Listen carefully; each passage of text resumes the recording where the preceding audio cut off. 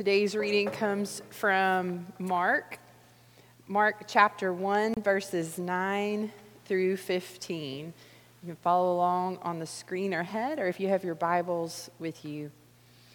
In those days, Jesus came from Nazareth of Galilee and was baptized by John in the Jordan. And just as he was coming up out of the water, he saw the heavens torn apart and a spirit descending like a dove on him. And a voice came from heaven, "You are my son, the beloved. With you I am well pleased." And the Spirit immediately drove him out into the wilderness. He was in the wilderness 40 days, tempted by Satan, and he was with the wild beast, and the angels waited on him.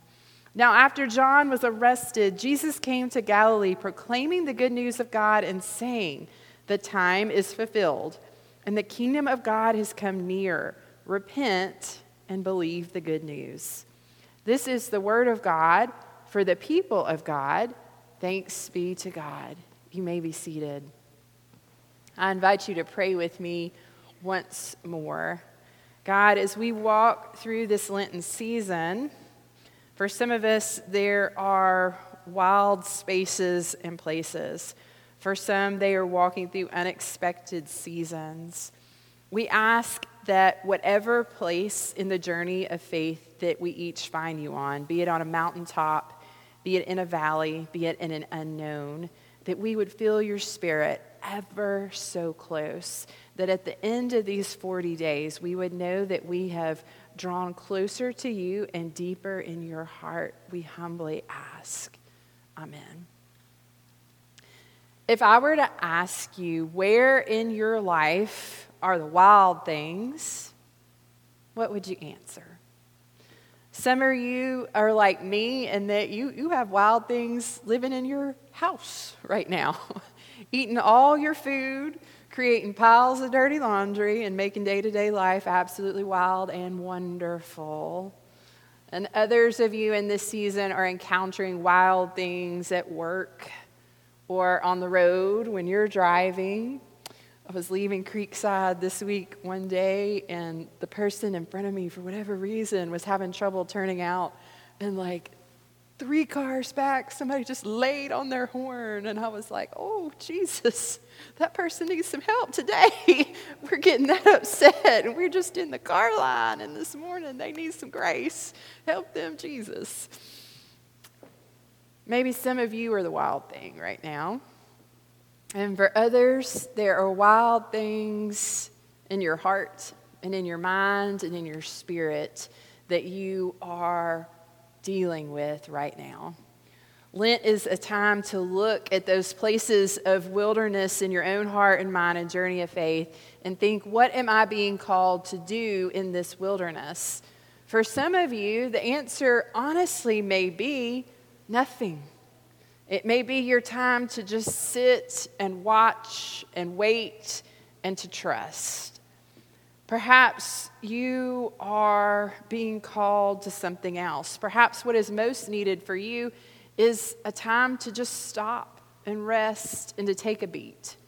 For others, it may be to look at the wild thing head on and to make a plan and to make a change. For some of you, Lent is a chance to tangle with some deep part of the wilderness in you. Perhaps you are abstaining for something during this holy season. Others of you may be adding in a spiritual discipline, which, by the way, it is not too late to start. We still have those books, and we still have that devotional series. You can jump right in, or you can do something else if you are being led that way. Lent officially began for us this past week on Ash Wednesday when we were marked by the cross on our forehead, and it stretches for 40 days, not including Sundays, because Sundays are meant to be little Easters. They're meant to be a break even in a time like this, to get a little bit of light, to get a little bit of hope, to get a little bit of grace along the journey. Whatever practice or pathway that you choose or that chooses you, It is meant to prepare you to receive the fullness of Easter so that when Easter comes, you are ready for it. You get it. Your heart, your mind, your spirit are in line. Lent is a chance to dust away the cobwebs in your soul. It is an opportunity to let loose of that which separates you from God and to embrace more fully that which brings you closer. Those practices, those thoughts, those habits that you know help get you more in line with God's heart in your life. The point of Lent is not to suffer. It's not to give up something just to give it up. But the point is to grow in love, to grow in grace, to grow in your understanding and your love of God. When we look at the Bible, numbers are often very symbolic.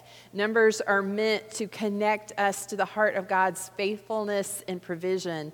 So when we talk about Lent being 40 days, that's just not a number that was casually taken. The number 40 is reminiscent of many, many holy things in the Bible. The Israelites wandered around in the desert for 40 years. It rained on the ark with Noah for 40 days. They were stuck in that boat with all those animals. 40 is symbolic of a long time, of a time long enough for a spiritual process to go all the way through. It's also, though, a time that has a beginning, a middle, and an end. Today's gospel reading was quite scandalous in the early church. We don't quite get it.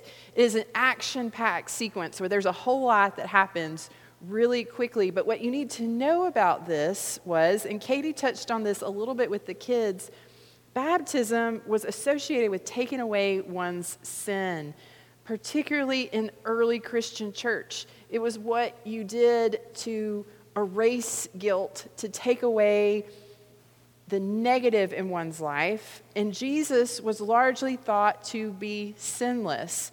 So if Jesus was sinless, why would he have to be baptized? This was something that early Christians struggled to explain. It stumped early theologians for generations. But the consensus was that Jesus was not baptized to remove sin, but to identify instead with the human beings that he so loved and ministered to and shared life with.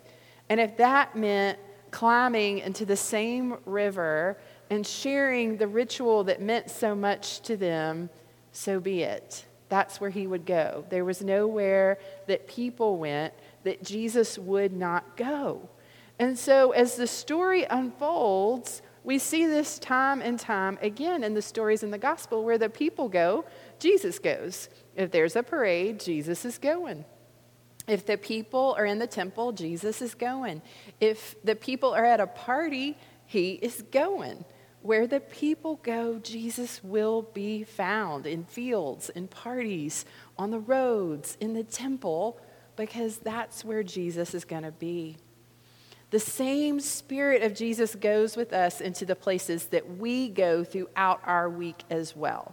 When we go across fields, when we go to parties, when we go to dinner, when we go down roads and we come to church, Jesus meets you there. Jesus meets you in whatever wilderness you find yourself in this season and invites you to consider, where are you being led to go in this Lenten season? What do you need to let go of in this season? What are you being called to embrace? What are you being called to make space for? After the baptism in the scripture today, the gospel story picks up lightning speed, and it keeps up this pace for a while as we walk through Lent. A lot happens between now and the cross. At the baptism, we are reminded that the heavens open up, literally, and God claims Jesus in this moment and says, "You are my son, the beloved, and with you I am well pleased." And then bam, the Spirit takes him and drives him away into the wilderness. The Spirit takes him away from the crowd, away from all the people that were gathered, away from his friends, away from the disciples. But instead, he gets to hang out with Satan and wild beasts. And it says that there's some angels there too. So he has company, but it's pretty colorful company. And then it says, after all that tempting and all that testing, the angels were there to comfort him. Maybe that's the pathway for us in this season of Lent as well. There will be moments of connection and care, blessing and affirmation, time spent with the angels among us. But for some of us, there will be temptation as well. There will be moments when we have to face down evil in the world around us, disappointment, hardship, challenge. And perhaps if we are fully honest, some of us will have to face those within ourselves as well. And in those moments, choose good, choose peace, choose God.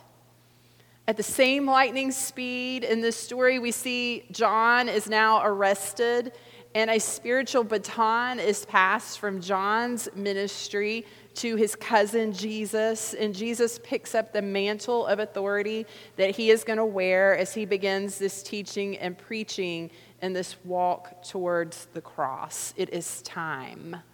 And he preaches the same message over and over again. There was not much novelty in Jesus' preaching. There was not much variety in Jesus' preaching. The message that he says here, if you read the gospel closely, he's going to say again and again and again, the kingdom of God is near.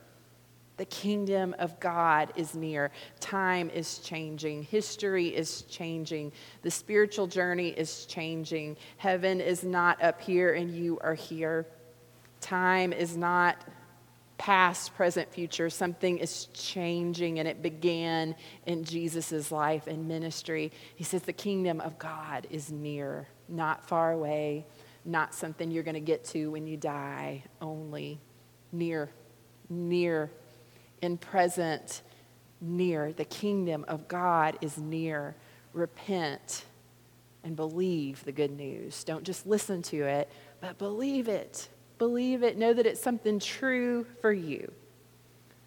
When is the last time that you felt in your bones the kingdom of God was close? When's the last time the hair on your arm stood up? When was the last time that you felt like something is changing in me?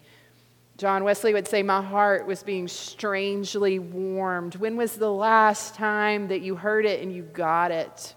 When was the last time you truly felt the kingdom of God is near? Can you feel it? Can you smell it? Can you taste it? Can you see it? And if not, can that be part of your prayer this Lenten season? God, your scripture says that the kingdom of God is near. I want to feel it. I want to see it. I want to smell it. I want to hear it. In this Lenten season, can you show me that you are near, that the kingdom of God is truly close? I have seen the kingdom of God come a little bit closer to Epworth this week. This has been a particularly active week for us. We have people more than usual here all of this week. I can't begin to tell you all the pastoral care conversations that have unfolded. You may have noticed in the backyard, we've got a little bit new set up there. We've had the junior high lacrosse team is here. We have 50 to 60 kids here and their families 3 days a week. We've had children on the property. We've had their parents and siblings here. Ash Wednesday, we were down the road at our historic campus, and we worshiped with area Catholics and Anglicans as we came together to begin this holy season. We hosted the funeral of a former member here on Friday. If part of the journey of Lent is to walk into wilderness, if part of the journey of Lent is to walk through wilderness and to grow in love, we have been a faithful church family this week in opening up our fields to over 50 families and their children, to worshiping across denominational lines with our brothers and sisters in faith, uniting in what is most true and holy and good, and in providing hospitality to our community. Jesus seeks to walk with each of you Jesus seeks to walk with each of us in this holy season and speaks to our personal and collective heart and soul. The kingdom of God is here. The kingdom of God is now. The time is filled. Repent and believe the good news is for you and upon you and here with you in this Lenten season. In the name of the one who is the creator and the redeemer and the sustainer. Amen.